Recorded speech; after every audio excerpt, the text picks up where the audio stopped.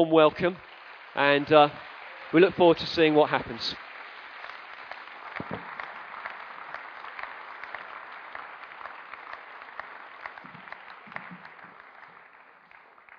Thank you. It's great to be with you. Some time since I've been here, and you've changed everything around. I don't know how long ago that was. Am I on? Did I tell you what I had for breakfast? That's what I usually ask you when you're in some kind of interview. There's no red light. Should I press something? It's all okay.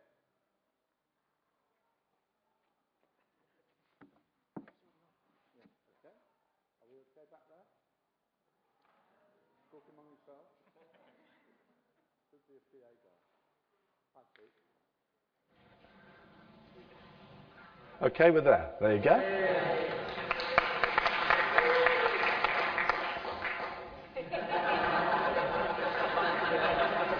Sorry, couldn't resist that. It's great to be with you. I really like. How long has it been like this? Since the summer. Since the summer. I love it. It's tremendous improvement and sense of focus. And this building's always been a wonderful provision for you. But I think coming in as a guest, it makes it very attractive. And I really think you've done brilliantly. Just to say, we're together in what we call New Frontiers, and just to mention that Wendy and I have just come back from actually 3 months away. First of all in Zimbabwe. Some of you will have heard Scott Marks last summer speaking at the Brighton conference. He's gone into Mozambique. 4 families from his church living in tents for the last nearly 2 years. And just to say that egg and chicken thing now, they are now producing 500,000 eggs a month. And that's just really taking off. Then we were with PJ Smythe. Some of you know about the battle with cancer he's been having. Just to say that the final test has come through and he has 1 remaining mark on his lung. So he's saying patience to press on through. So much has been accomplished through the chemo, but he's just looking to God for that final step. Good to be in that very fast-growing church while we were there. Then we've been most of the time across in Australia and New Zealand. Some of the people who've gone out from Sussex, Pete Brooks, leading that church in Sydney, which is growing so well, Steve Brading and Ruth Brading, I know, known to a number of you here, doing brilliantly in that church. And now we've planted into Perth, apparently the most isolated city in the world, but full of people, millions of people in Perth, and that little group's beginning to grow. And we've got a small group in Brisbane, getting ready to plant into Melbourne, so that's really taking off. And then in New Zealand, we were in Wellington and Christchurch, where they just had an earthquake, but the work's going on well there, and also in Auckland. So we've gathered together the people from what we call the Pacific Rim area, which included guys coming down from Cambodia and from the Philippines, and Tom Eaton down from Japan with some of the Japanese believers. So it was really super just to have everybody together. I had the privilege of visiting that Japan setting last year and speaking to, I think, hundreds actually of Japanese pastors from all over the nation. And happily, the book, God's Lavish Grace, copies of which are outside, translated into Japanese, and nearly 1,000 copies went during that week. So to have impact with the message of grace into that nation is a huge privilege. And then we've just been, this last week, I've been across to France to be with 120 Assemblies of God pastors. Again, they asked me to speak on grace, and the book's been translated into French as well. And at the end, it was just a tremendous response. I took 5 sessions, and they said, would you come back next year to our national conference? And they asked for 100 more copies of the book, and there'll be about 450 pastors next year at the Assemblies of God, the whole national conference. So it's just a privilege to speak and to have, I believe, some impact by the grace of God into those situations. So it's good to be back in lovely cold old England, and actually it's a pretty drive over from Brighton this morning, and I need to either, this is low, that's okay. Would you like to turn in your Bibles to Hebrews and chapter 11? Hebrews and chapter 11. While you're turning there, I'm going to read a short reading from elsewhere. So while you're looking, perhaps you could just listen to a little passage I'm going to read to you from Luke 18, only a few verses, while you turn to Hebrews 11. A ruler questioned Jesus, saying, "Good teacher, what shall I do to inherit eternal life?" And Jesus said to him, "Why do you call me good? No one is good except God alone. You know the commandments. Don't commit adultery, don't murder, don't steal, don't bear false witness, honor your father and your mother." He said, "All these things I've kept from my youth." When Jesus heard this, he said to him, "One thing you still lack. Sell all that you possess and distribute it to the poor, and you shall have treasure in heaven. Come, follow me." But when he'd heard these things, he became very sad, for he was extremely rich. Then in 1 John, I'm just going to read again a few verses, which you don't need to turn to. "See how great a love the Father has bestowed on us, that we would be called the children of God. And such we are. For this reason the world doesn't know us, because it didn't know him. Beloved, now we're the children of God. It hasn't yet appeared what we will be. We know that when he appears, we'll be like him, because we'll see him just as he is." Perhaps one of the most clear of those verses that talks about now, but not yet. Now we're the children of God. It doesn't yet appear what we shall be. We are in a wonderful experience of a now salvation, but there's yet more to appear. And then, as I said, Hebrews 11, just reading from verse 23. "By faith, Moses, when he was born, was hidden for 3 months by his parents, because they saw he was a beautiful child, and they were not afraid of the king's edict. By faith, Moses, when he'd grown up, refused to be called the son of Pharaoh's daughter, choosing rather to endure ill treatment with the people of God than to enjoy the passing pleasures of sin, considering the reproach of Christ greater riches than the treasures of Egypt, for he was looking to the reward."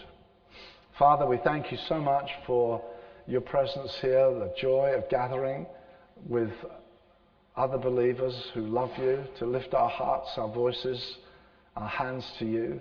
Father, thank you for lives being lived out under your authority, under your care, your shepherding mercy of our lives.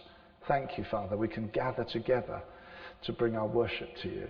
And Father, we thank you that you want to bless us with your word. And we come to you, Father, right now. We thank you for your promise that if we who are evil know how to give good gifts to our children, how much more will the Heavenly Father give the Holy Spirit to those who ask? So ask you right now, Father, please, let your Spirit be upon us. Come and teach us. Let us hear your voice. Let us know in our hearts, my Father is speaking to me, that we can know I'm engaging with God here. I'm not just doing my religious thing. I am meeting with my Father who's speaking to me. Father, please bless us in that, we pray. We ask it, Lord, in Jesus' name. Amen. Amen. Just to back up then, Moses was born at a very bad time. He was born when the people of Israel were in slavery. And not only were they in slavery, which they'd already been in for some many years, but he'd been born at a time when Pharaoh was becoming particularly cruel and decided to destroy the male children. So as children were being born, they're being wiped out at birth. So Moses was born into terrible circumstances. He was born into a slave community, but he was born at a time when young boy slaves were being killed. Why? Well, because this nation, which originally came down into Egypt, led by Joseph, his forefather, Joseph was an amazing character. He brought help to Egypt when they were going through famine conditions. He was able to interpret dreams. He told them what was going to happen and was rewarded with a position of incredible power. He was made next to the king, really. He was like a prime minister of all Egypt. But gradually, as the years slipped by, he was forgotten, but the people, just 70 of them came down, grew and multiplied, until by the time Moses came on the scene, they were a nation of about 2 million. And this was like having a nation within a nation. And Pharaoh became very concerned about the political dangers, maybe the defense dangers, a nation within a nation. So he said, let's kill the boys. Let's really impose our power upon them. They'd already turned them into slaves. And so Moses was born at an alarming moment in history for his people. And you know, as the scripture says in the passage before, he was a beautiful boy. And when he was born, by faith, his parents refused to kill him. By faith, they kept him safe, they protected him, they hid him away. It's a great privilege to be born into a believing home. I did say a believing home, not just a religious home. Sometimes we're a little bit self-conscious when you're being asked to give testimony. You can be in a youth group and say, would you give testimony? And people say, I was in terrible sin, I became a Christian. And then you think, I was raised in a Christian family and I was saved when I was 5 out of a life of terrible debauchery. And you feel, I've got no testimony. I've been in this for so long. But that's not a thing to be ashamed of. That's a thing to celebrate. If you have the massive privilege of being born to believing parents. Parents who believe something. Parents who are gripped by faith. Who've seen more than is generally available to be seen. And pass that information on to you. And so Moses was hugely blessed. He had parents who believed. And so when it was time for him to be destroyed, they refused to destroy him. And then you remember the story, I'm sure, when he came to a certain age and the danger was getting greater and greater, they took him and put him in a little ark, a little basket, and floated him onto the River Nile. And I'm sure with hope and faith and saying, God, watch over this boy. And they very cunningly put it across the area where Pharaoh's daughter would come. She saw the baby, who was beautiful, Scripture says, and fell in love with him. I want this baby for myself. And at that very moment, Moses' bigger sister's looking over and seeing what happens and rushes out and says, shall I get a maid to look after the baby for you? And Pharaoh's daughter says, yeah, why not do that? And so then Moses' mother is paid by Pharaoh's household to raise her own child, which I think is hilarious. There's Pharaoh trying to destroy the Israelites and actually paying for the deliverer of Israel to be raised. And so God's looking after this boy, and while he's being raised by his own parents, he has the privilege of learning about who the church is, who the people of God are. What is Israel? Well, Israel, they're the children of Abraham. What did God say to Abraham? Through you, through your seed, all the families of the earth will be blessed. God's plan to bless all the nations, all the families of the earth, was different to the way we would have done it. He didn't pour out a little blessing on Mexico and a little bit on Russia and a bit on Thailand. No. He chose one guy. He said, Abraham, I will bless you. And through you, I will bless all the nations. Through your seed, through your descendants, all the ends of the earth will be blessed. And so he was God's blessing to the world. I mean, it must have been difficult. Imagine girls being Sarah. Each morning he wakes up and says, good morning, Sarah. Here I am, God's blessing to the world. But it was true. He was the way God was blessing the world. He was God's way of doing it. And then through his seed, through that family growing, developing, that was God's way of blessing the world. And Moses was with parents who believed that and somehow fed that truth into his heart. We are God's answer to world history. And I guess he must have looked and thought, well, we look like a pack of slaves. We don't look very impressive. But she must have imparted something of incredible faith. It's a wonderful privilege, parents, to not just tell our children to do good and be good, but to impart vision and say God's people are his answer to world history. And somehow that was implanted into his heart. And then that came to the age when he had to be given back into Pharaoh's household. And if you like, he went away to Egypt University. It happens. This boy that's been raised in your care and love, he's sent away to Egypt University. And when he gets to Egypt University, he's exposed to a totally different worldview. He's exposed to our power, our prestige, what we've accomplished as a nation. Look at those pyramids. Look at our army. Look at all that we've accomplished. Amazing, amazing nation. People still study Egyptology. And when I say Egyptology, I mean Egypt at that season, when they were a breathtaking, phenomenal nation. I remember one of my sons at university, one of these extra studies included seeing the medical breakthroughs in Egypt at that season. I mean, they were amazing people. And of course, didn't believe in God at all. They had accomplished this. They had produced this. And it was very tangible. You could see it, you could touch it, you could feel the power of their armies. And so Moses, and his heart's got two world values. The world value that his parents had told him, we are God's blessing. God is going to bless the world through the seed of Abraham. We have history in us.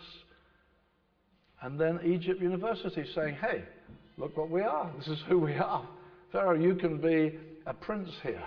I mean, Moses, you can be a prince here. You know, he's actually regarded as a prince there. He's regarded as the son of Pharaoh's daughter. That's how he's seen. That's how he's understood to be.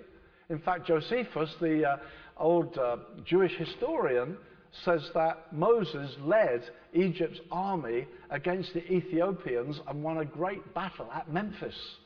So he was a powerful young prince. He was, in a sense, in that world. And then there came a moment in his life, it says here in Hebrews and chapter 11, what we just read together, by faith, Moses, when he'd grown up, refused to be called the son of Pharaoh's daughter. By faith, when he'd grown up. Notice that. It's not when he was under his parents' control. It's not Moses. Remember what a good Jewish boy would do. Moses, don't do that. No, he's free from all. He's a young prince now. He's felt some of his own strength. Stephen says in Acts 7, Moses was mighty in word and in deed. He was a powerful guy. But when he came to maturity, old enough to think it out for himself, he made an amazing decision. By faith, he refused everything Egypt was offering. It's interesting, we don't tend to think of faith refusing things, do we? If you hear a message on faith, the emphasis is often that by faith you can have. You can have this, you can have that. Sometimes you can turn on God TV and see what's being offered. By faith you can be prosperous. By faith you can have one of these and one of those as well. And just have enough faith you can get more and more and more and more. By faith Moses refused everything on offer. It's a very great contrast. By faith he refused everything on offer. He said, no, I don't want any of that.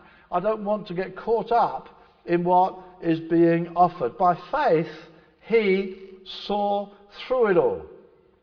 By faith, he understood, no, God has made us promises that are bigger than what is being offered. Some of the songs we've been singing here this morning have reflected on this theme. You may not have noticed it. I have, because I knew what I was going to preach on. But we were singing that great song of Simon Brading's early on in the meeting, and it was talking about, no, we are freed through the gospel. Gospel has given me everything that I need. It comes to me through him. God has provided for us. And so Moses says, no, I'm not going to get caught up in this passing age. I would rather fix my gaze on something better. So by faith, he refused. It's interesting to see what a contrast that was to the guy who came to Jesus. I just read briefly to you from Luke's Gospel, and he said, what must I do to inherit eternal life? And Jesus kind of quickly ran through some of the 10 Commandments with him. You shall honour your father and mother. You should not steal. You should not do this. And he said, I've done all these things. I've done all these things. It's interesting, Jesus didn't mention the last one of those, which is, you shall not covet. Jesus kind of left that one out. He just mentioned some of the other horizontal commandments. He said, I've done all those things. And then he said, well, what else must I do? He said, well, give up everything you've got to the poor and follow me. And it says, whoa, I mean, I'm not having that. I can't do that. It's interesting, he wanted to add to who he was eternal life as well. He was a rich young ruler. He was morally acceptable in his own eyes. I've kept these from my youth, he said. Can I also have, in addition to that, eternal life that's on offer? Is that what you're speaking about? Can I add to this life the promise of eternal life? And Jesus said, well, you just first of all have to put an axe to putting all your confidence in what this world can produce. You have to put an axe to it. You don't just add Christianity. You don't just add Jesus and mix him in. You put an axe to it. And that's what Moses did by faith. He refused. He wasn't going to take what was on offer. He understood that this world is passing through. It's not here permanently.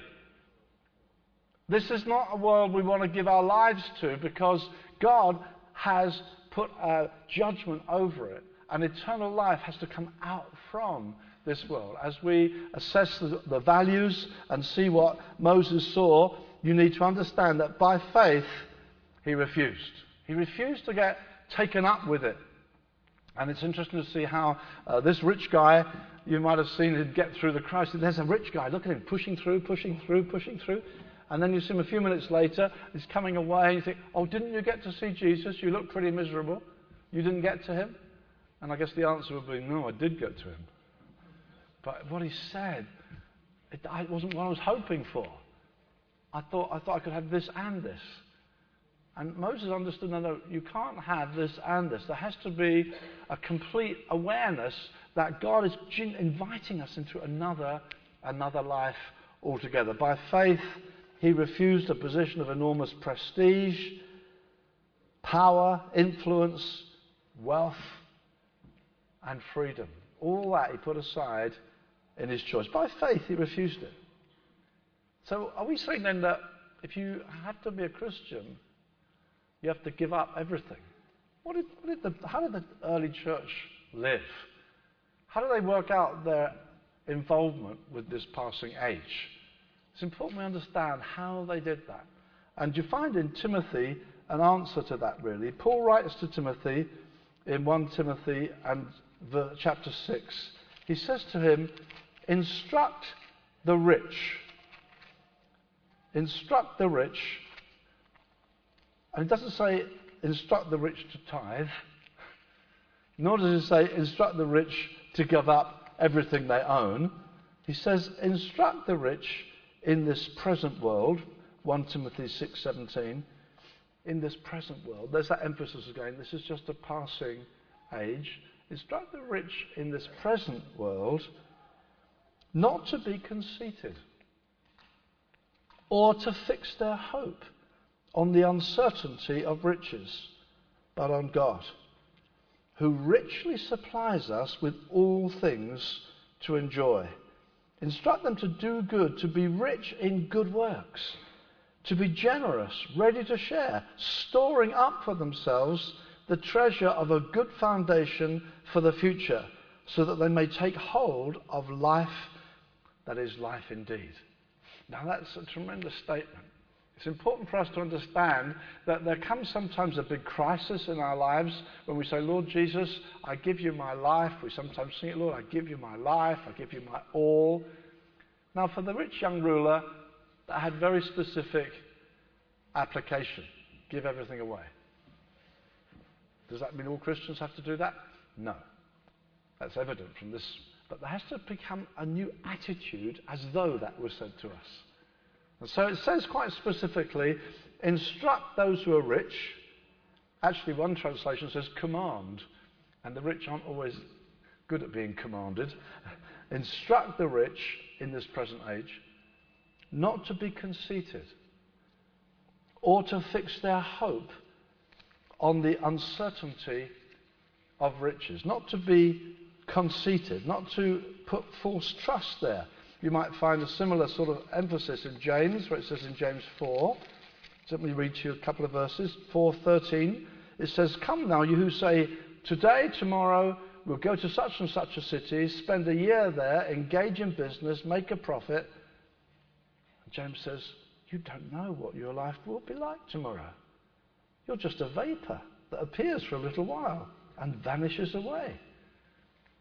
Now, we don't always think of ourselves as rich. Maybe here this morning you think, we're not rich. But I think on an international scale, if you go to Mumbai and look at the slums, they're not wondering which university shall I go to? Or where should we go on holiday this year? They're not asking those kind of choices. And James says, you say, well, we'll do this year, we'll do that. We have a certain freedom, and we can act independently. And Paul says to Timothy, don't be conceited. Don't feel you run the show. Be free from that attitude. Be aware, this life, I'm just borrowing this life. I'm a vapor. I'm not here for long. It's not as though I can just plan. I'll do this, I'll buy that, I'll do some business over there. Paul says to Timothy, instruct them not to be conceited, but not to fix their hope on the uncertainty of riches. The uncertainty. I used to think, when you say it's in the bank, that sounded safe until more recently. The uncertainty of riches. Don't put your trust in the uncertainty of riches, but on God, who richly supplies you with all things. Moses actually made that choice. He had power, had massive prestige. He could do what he liked as a young prince, but he saw how actually that is very, very vulnerable. Egypt could collapse, God couldn't. All the prestige of Egypt could fade away. God wouldn't. And as he weighed up these two worlds, he made a massive decision. He said, no, I'm going to put my trust in that unseen world. I'm going to put my trust in the God who made amazing promises. And although it means I'm going to lose so much, he did it by faith. It's so important for us to see he didn't do it by law. He didn't do it, this is what good Hebrews would do. And if you're a Hebrew, you're not allowed to. It's nothing to do with what you're allowed to do. It's to do with what he actually believed. He made an intelligent decision believing God knew what he was doing. He thought, I can trust God. Is that the way you think? You see, it has to invade our lifestyle, it has to invade our attitude to money and the way we evaluate life, the way we raise our children, the possessions we feel we ought to have. It invades all that because we say, well, actually, I'm not putting my trust in this passing age. My confidence is in God. And so he says, instruct them to be rich in good works, to be generous and ready to share. Now, so it doesn't say to them, make them poor. Tell them to give up everything and be impoverished. So this rich young guy that Jesus encountered has an unusual word. He didn't say to everybody, you must give up everything to follow me. The church is not a load of people who live in caves. We don't all make ourselves poor. That's not to be taken from that one story. He said that to a rich young ruler. But here the normal thing is tell them not to be conceited. Tell them fix their hope not on uncertain riches, because the banks can collapse. You can lose your pension. Put your confidence in God, who supplies all things. Instruct them to be rich in good works, storing up for themselves the treasure of a good foundation for the future. There's something about the way we handle money which reaches into the next life. Even now, we're the sons of God. It doesn't yet appear what we shall be.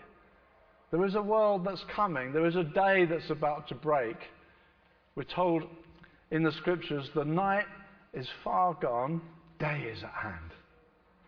Paul says our salvation is nearer now than when we first believed. That world history is running out. The ozone layer.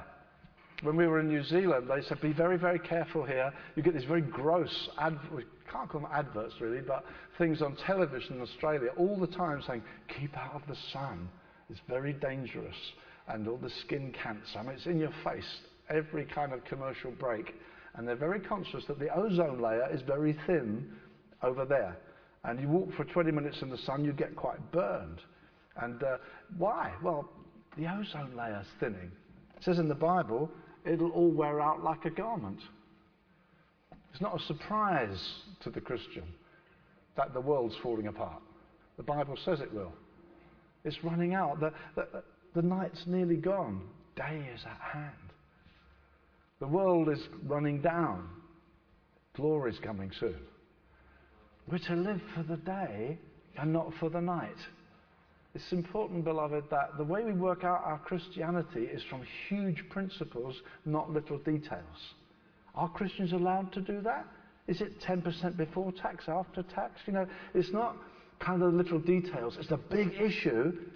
This world's not here much longer. And we're not here very long. But new day is about to break out. So the way they were to handle their money was called laying up good foundation for the future. Somehow, the way in which they gave has impact in the future. Somehow, the Bible seems to be saying that as you give, it has ramifications for the future. You are saying, no, I have more confidence in the world that's yet to come.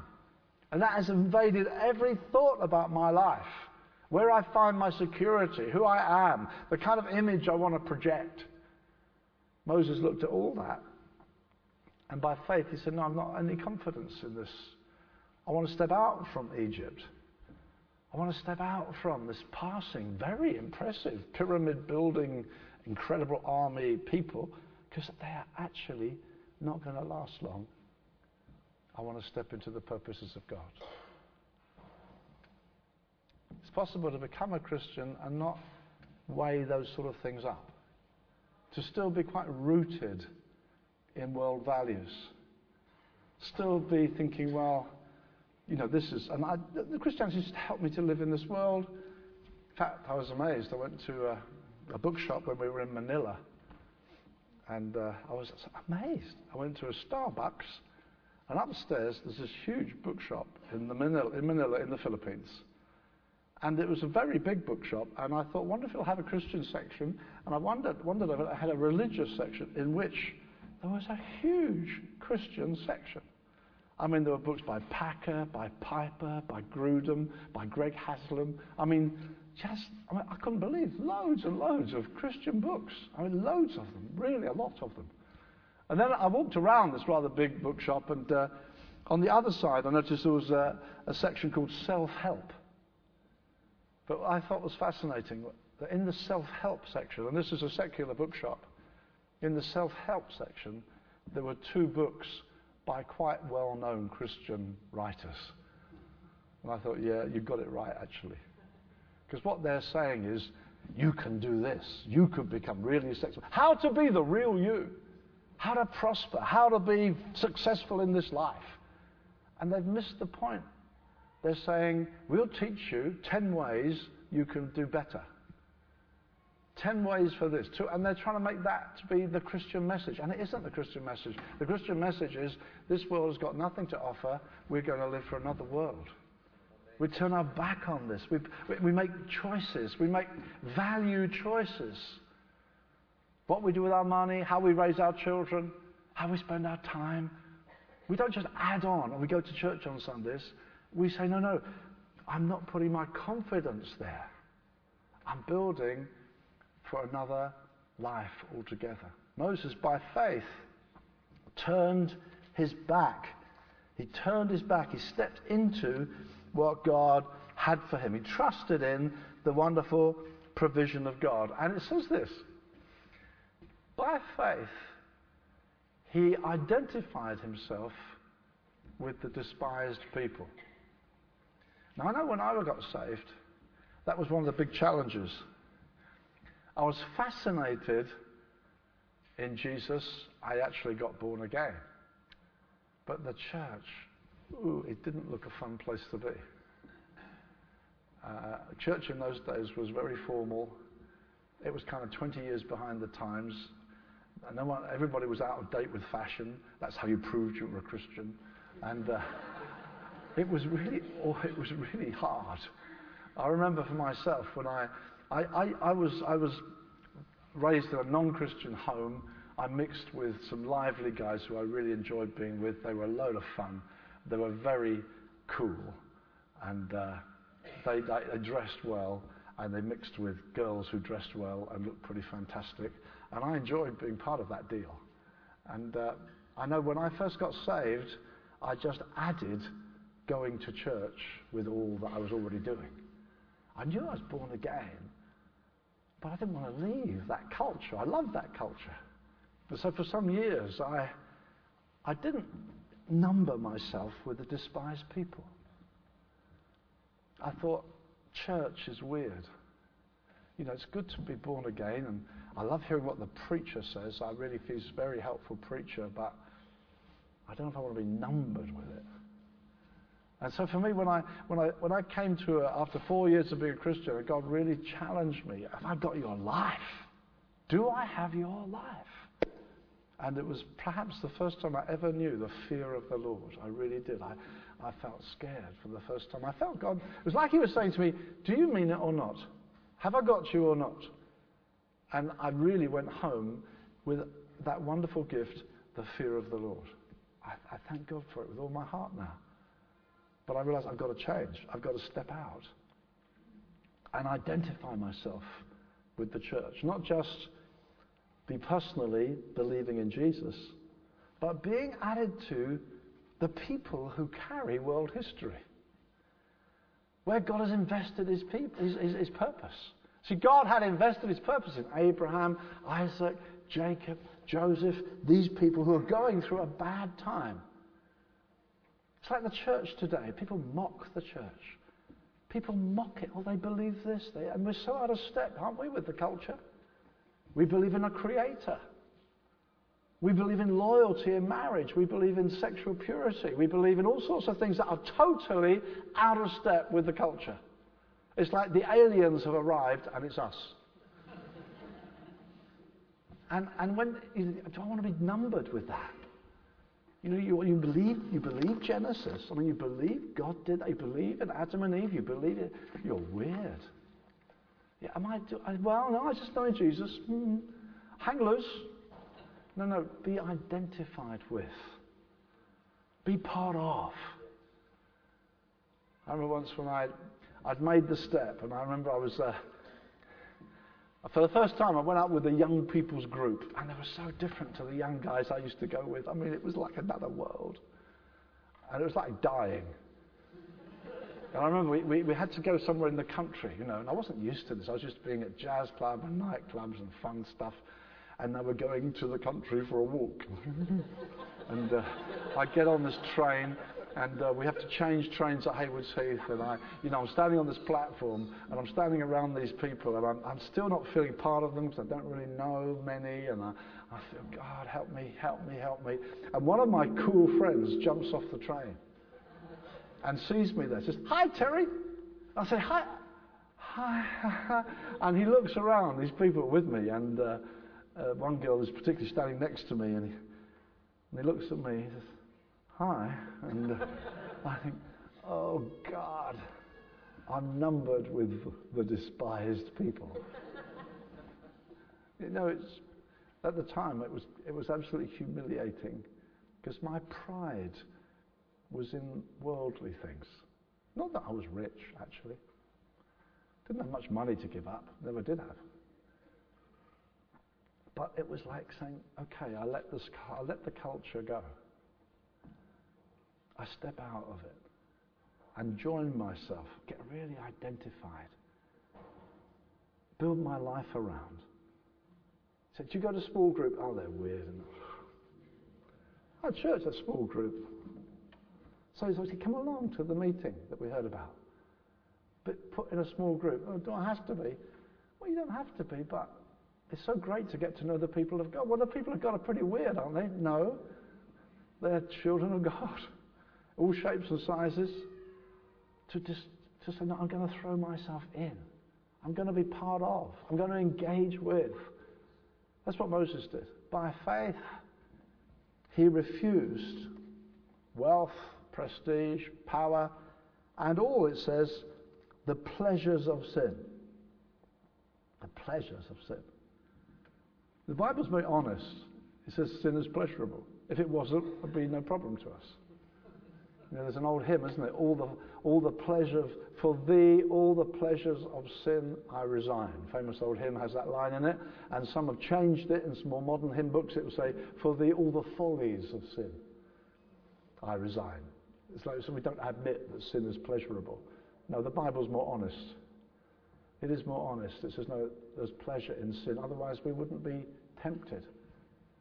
But Moses said, no, I'm not going to give myself for short-term experience that will rob me of long-term joy. I understand. See, by faith he did it. So important to underline this as we're drawing to a close here. It's by faith Moses did it. And if we don't turn our back on sin by faith, why do we turn our back on sin? It's interesting, in Romans chapter 1, Paul says this: God has given me grace and apostleship to bring about the obedience of faith among the nations. God is sending me to the nations. He wants to bring about obedience. So there's Paul going from nation to nation trying to bring about obedience. Well, God should be obeyed. He created us. We're his creatures. We'll answer to him in the end. It's only appropriate you should obey him. So he's going out to try and bring obedience. But he says, I want to bring about the obedience that comes from faith. What does that mean? It means that we obey because we believe him. Not because, well, you have to. But we understand. See, what was the fall? The fall of man, the Bible tells us this, in the fall of man, our forefathers were tempted by Satan. And Satan said, if you eat what I'm offering you, if you take what I'm giving you, you can be like God. Eat of the tree of knowledge of good and evil. You can be like God, and then you will know good and evil. In other words, you can make the decisions. It's your choice. You don't need God saying, that's out, that's in. That's out, that's in. You can do that, you can't do that. God's holding out against you. If you eat this, you can be like God, and you can say that's in, that's out. You can be God. You can be your own God. That's what the fall, that's what happened. That's what it's all about in Genesis there. They took what they shouldn't take, so they knew. See, people get confused about what was the fall. You know, Adam and Eve, they were naked, or it's a forbidden fruit, it's about sex. No, it's nothing to do with that. It's about you can be equal with God, you can draw your own conclusions. You don't have to be told.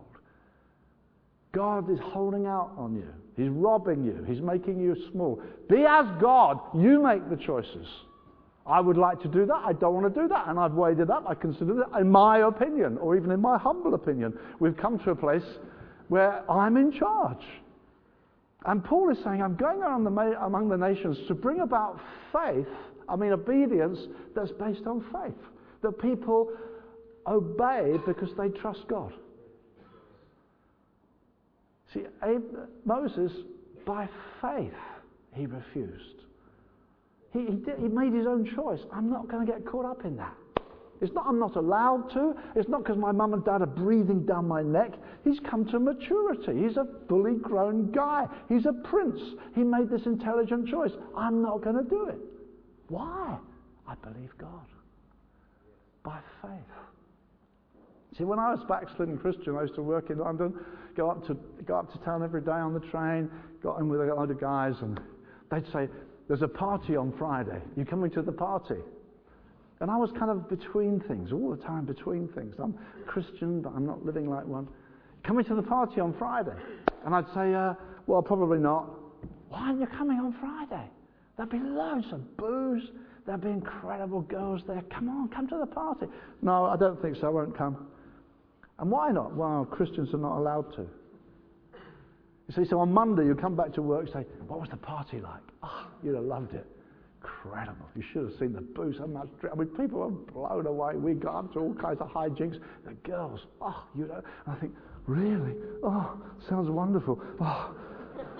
See, but we're not allowed to. I'm not allowed to. Would you like to become a Christian? Then you wouldn't be allowed to.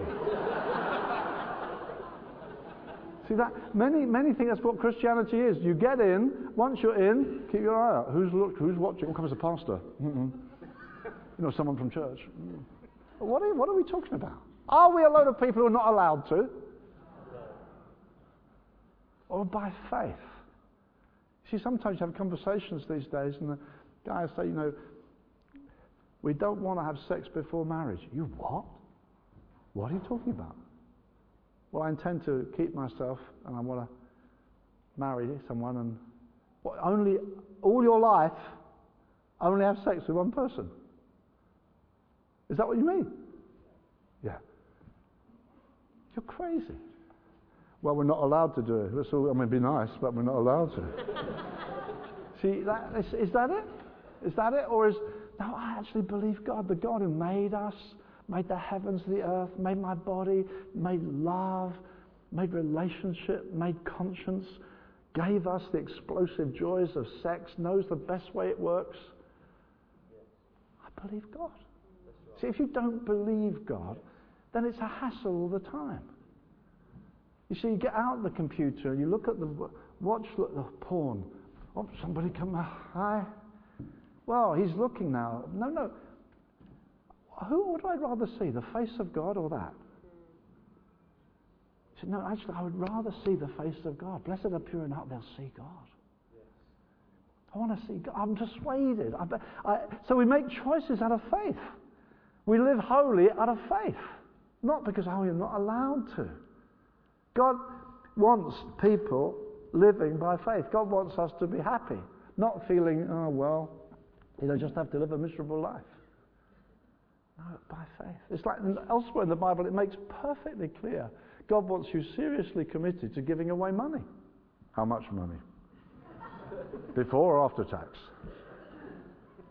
No, are you seriously committed to giving away money? It's quite clear from the Bible right through. It's more blessed to give than receive. Do you believe it? Is that light to live by? Is that like Jesus said, he that hears these sayings of mine, is like a man, and does them, is like a man who digs down deep and builds his house on a rock. He who hears these sayings of mine and doesn't do them is like a guy who just builds on the surface. But if you hear the sayings of Jesus and believe them, you're very sharp. You've made a very good choice. You see, by faith. See, we associate Moses as the biggest legalist in the Bible we think of. Because even in Jesus' day, he says to his opponents, you trust in Moses. He means you trust in the law. Moses is so identified with the law, we tend to think of him as a lawman. But here in Hebrews it says by faith. By faith. He made some foundational decisions. And beloved, he had a tremendous role. By faith, he turned his back on so much tinsel. It's so exciting. I remember a guy who became a pastor of one of our churches in London, and just before he gave notice, he'd already made up his mind. In fact, God spoke to him. His boss called him in, and he said, we just want to tell you, we're really so impressed with what you've accomplished. We want to tell you our plan for your life. And it was about cars and money, and there it was, our plan for your life. He'd already made the decision a week or so back. I'm leaving. I'm going to become a pastor. Do we want the world's plan for our life? Their values, what they think matters? Or do we want to be radically different? And beloved, we live in a day when this nation is not even affected by Christendom. Christendom's gone. General Christian principles that nice people sort of... it's all gone. It's all gone. Now, you do what you like. And you call that being free. So please release me. Let me go. Let me be true to my heart. I fancy her more than I do you now. I'm just going to be true. I'm not, you get crazy. No. We have to be not just churchgoers, but people who have made radical, foundational choices. Amen? We want to build another value system. We want people, when they meet you, when they come to this church, or they meet you in your workplace. I remember my sister worked for a solicitor in Brighton, and he asked to see me because he'd been speaking to her and she'd been witnessing to him. And she said, well, talk to my brother, he's a pastor now. And he came with a very pleasant evening. He said, your sister is the most efficient secretary I've ever had. He said, but when we talk about other things, it's like she comes from another planet. It's like she comes from another planet. When we went church planting into Portsmouth, I'll be there next Sunday or the Sunday after, I think. Richard Shaw went in. He went to the estate agent. They said, why are you moving to Portsmouth? He said, to plant a church. And he said, it was an open plan office. He said, I can still see it. He said, the woman pushed her chair, was on wheels back. And in the open plan office, he said, he's going to plant a church. Anyone here ever been to church? No one had. No one's been to church. If we're going to arrest the attention of our generation, we've got to be so different. It's got to be like they say, can you see something I can't see? You know, the decisions you make, the way you live, the way you don't get caught up in gossip and uncleanness and attitudes to possessions. And it's just like, well, what is it with you? It's not, I go to the church on Sunday. No, it's right in our lives. By faith, we refuse. We say, no, really, it's got nothing for me. Elsewhere, Paul says this, those who live in the world, live as though you had no dealings with it. We have to live in the world. We have to get a wage, look after our wife and children, whatever.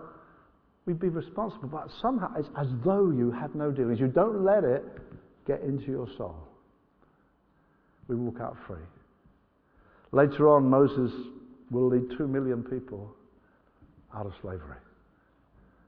And the Egyptian army will go under the Red Sea. That would never have happened. He would never, ever have counted for God if he hadn't made that personal, secret decision. If you've done that, if you said, Lord, I really mean what we sing. You have my life. I want to live for you. I want to live a life that's going to go on into, even now with the sons of God. It doesn't yet appear what we shall be. When he appears, we'll be like him. This world's running out. It's already running down. It's nearly gone. Ozone layer, watch out. Go out for 20 minutes, you get burned. Things are falling apart. I remember the first time I flew in an aeroplane and saw dawn break. I mean, I've seen it several times since, but it was so vivid. First time I ever saw it. You're looking out this black window for some time, and suddenly it's as though someone took a golden pen and just wrote a line right across the horizon. It's like, you look at it, this golden line, you're just captivated by this. And as you look at it, gradually it kind of opens up, and it's gold and orange and red. And then above it, the sky goes a wonderful blue. Below it, it's black. And you watch this, and of course what you're seeing is dawn is breaking. I remember the first time I saw it, it was just before I got into Heathrow. And you come down into Heathrow, inevitably clouds, rain, So when you land, it's like it's still night. But when we were up there, had seen something. I'd seen dawn's about to break. I'd seen the day coming. Jesus is the morning star. He's heralding the new day. He's saying, come on, live for the day. Don't live as children of the night. Live for the day. Make big choices. Not because you have to. Not because good Christians will. No, it makes sense. By faith. The Lord, I believe you. I trust you. I want to throw my lot in with you. Let's stand to pray.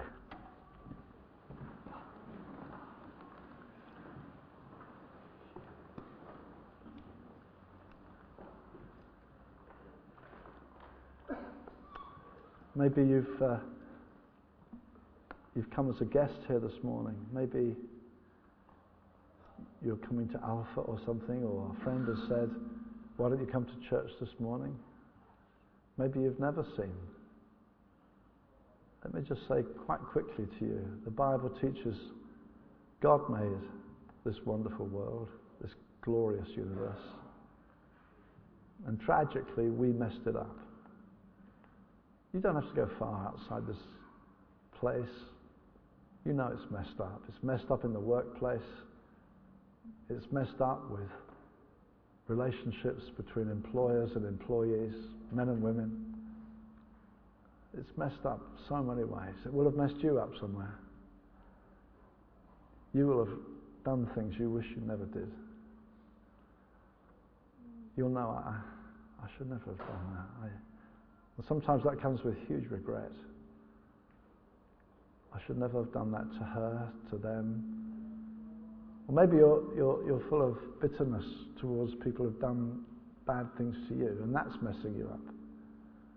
The Bible says this: God so loved the world that he gave his only Son. That the pure, holy Son of God was born and lived a perfect life, a spotless life of wisdom and power and mercy, kindness. And then he was nailed to a cross. And the Bible says God arranged that. God made him, who knew no sin, to be sin for us. God judged him in our place. He said, I came not to be served, but to serve and to give my life as a ransom for many. Earlier in the meeting, we were being encouraged, you're free, you're free. Why? Well, Jesus paid the ransom. He set us free. Maybe you've never made a step in response to that. Becoming a Christian is saying, I take that seriously.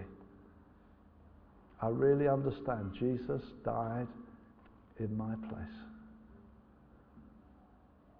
And maybe this morning is your morning to say yes to God. Say, Lord, I really want to take that seriously. I want to thank you that you sent your Son to die for me. Why don't you do that? Even now, as we just close this meeting, say, God, I'm so thankful to you that you made a way to rescue me from this passing age, this world that won't have much longer. My life, which won't have much longer. That I can know God. Please forgive me. Why don't you ask him to forgive you right now? Say, Lord, please forgive me. Why don't you ask Jesus to come to you? Come right into your life. Be your Saviour. Lord, come into my life. Let me just pray a little prayer for you, just to echo in your heart. Dear God, I'd love to know you. I'd love to be able to be free from my guilt. Please forgive me. Please come into my life.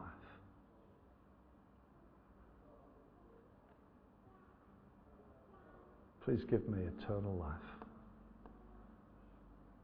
I'd love to just pray for you. If you prayed that prayer, or wanting to pray that prayer, if you're reaching out to God, while we're all just, our heads are bowed in prayer, I'd love to just pray for you. Would you just raise your hand so I can see you where you are? Say, I can pray for you. Okay, one there, one there, one there, one there, one there. Praise God. Okay, just right. That's right, eye contact with me as well. That would be very good. Excellent, excellent, excellent. Okay, let me just pray for you. Lord Jesus, I pray for these whose hands are raised. I ask you, O God, that you will manifest your love to them right now. I pray that you will come to them in ways that make them know God is with me now. I pray they'll know that Jesus, when he cried, "It is finished," was saying that salvation is freely available. Thank you, God. I pray, let them receive in their hearts the certainty that their sins are forgiven, that they have peace with God, that eternal life starts now. Even now, we're the children of God.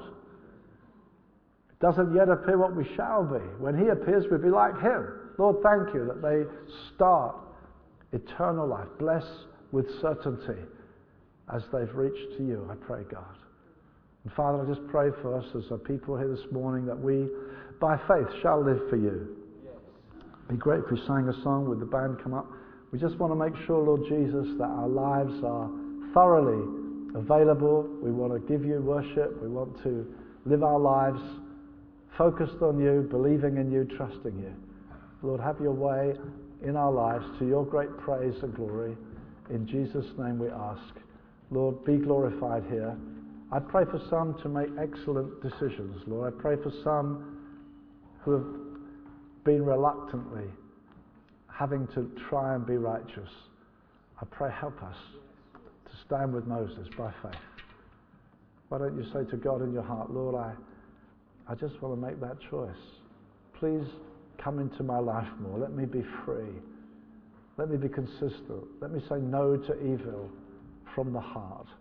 Let me choose God from the heart with faith. Lord, make it real for everyone, I do pray. Ask it in Jesus' name. Amen.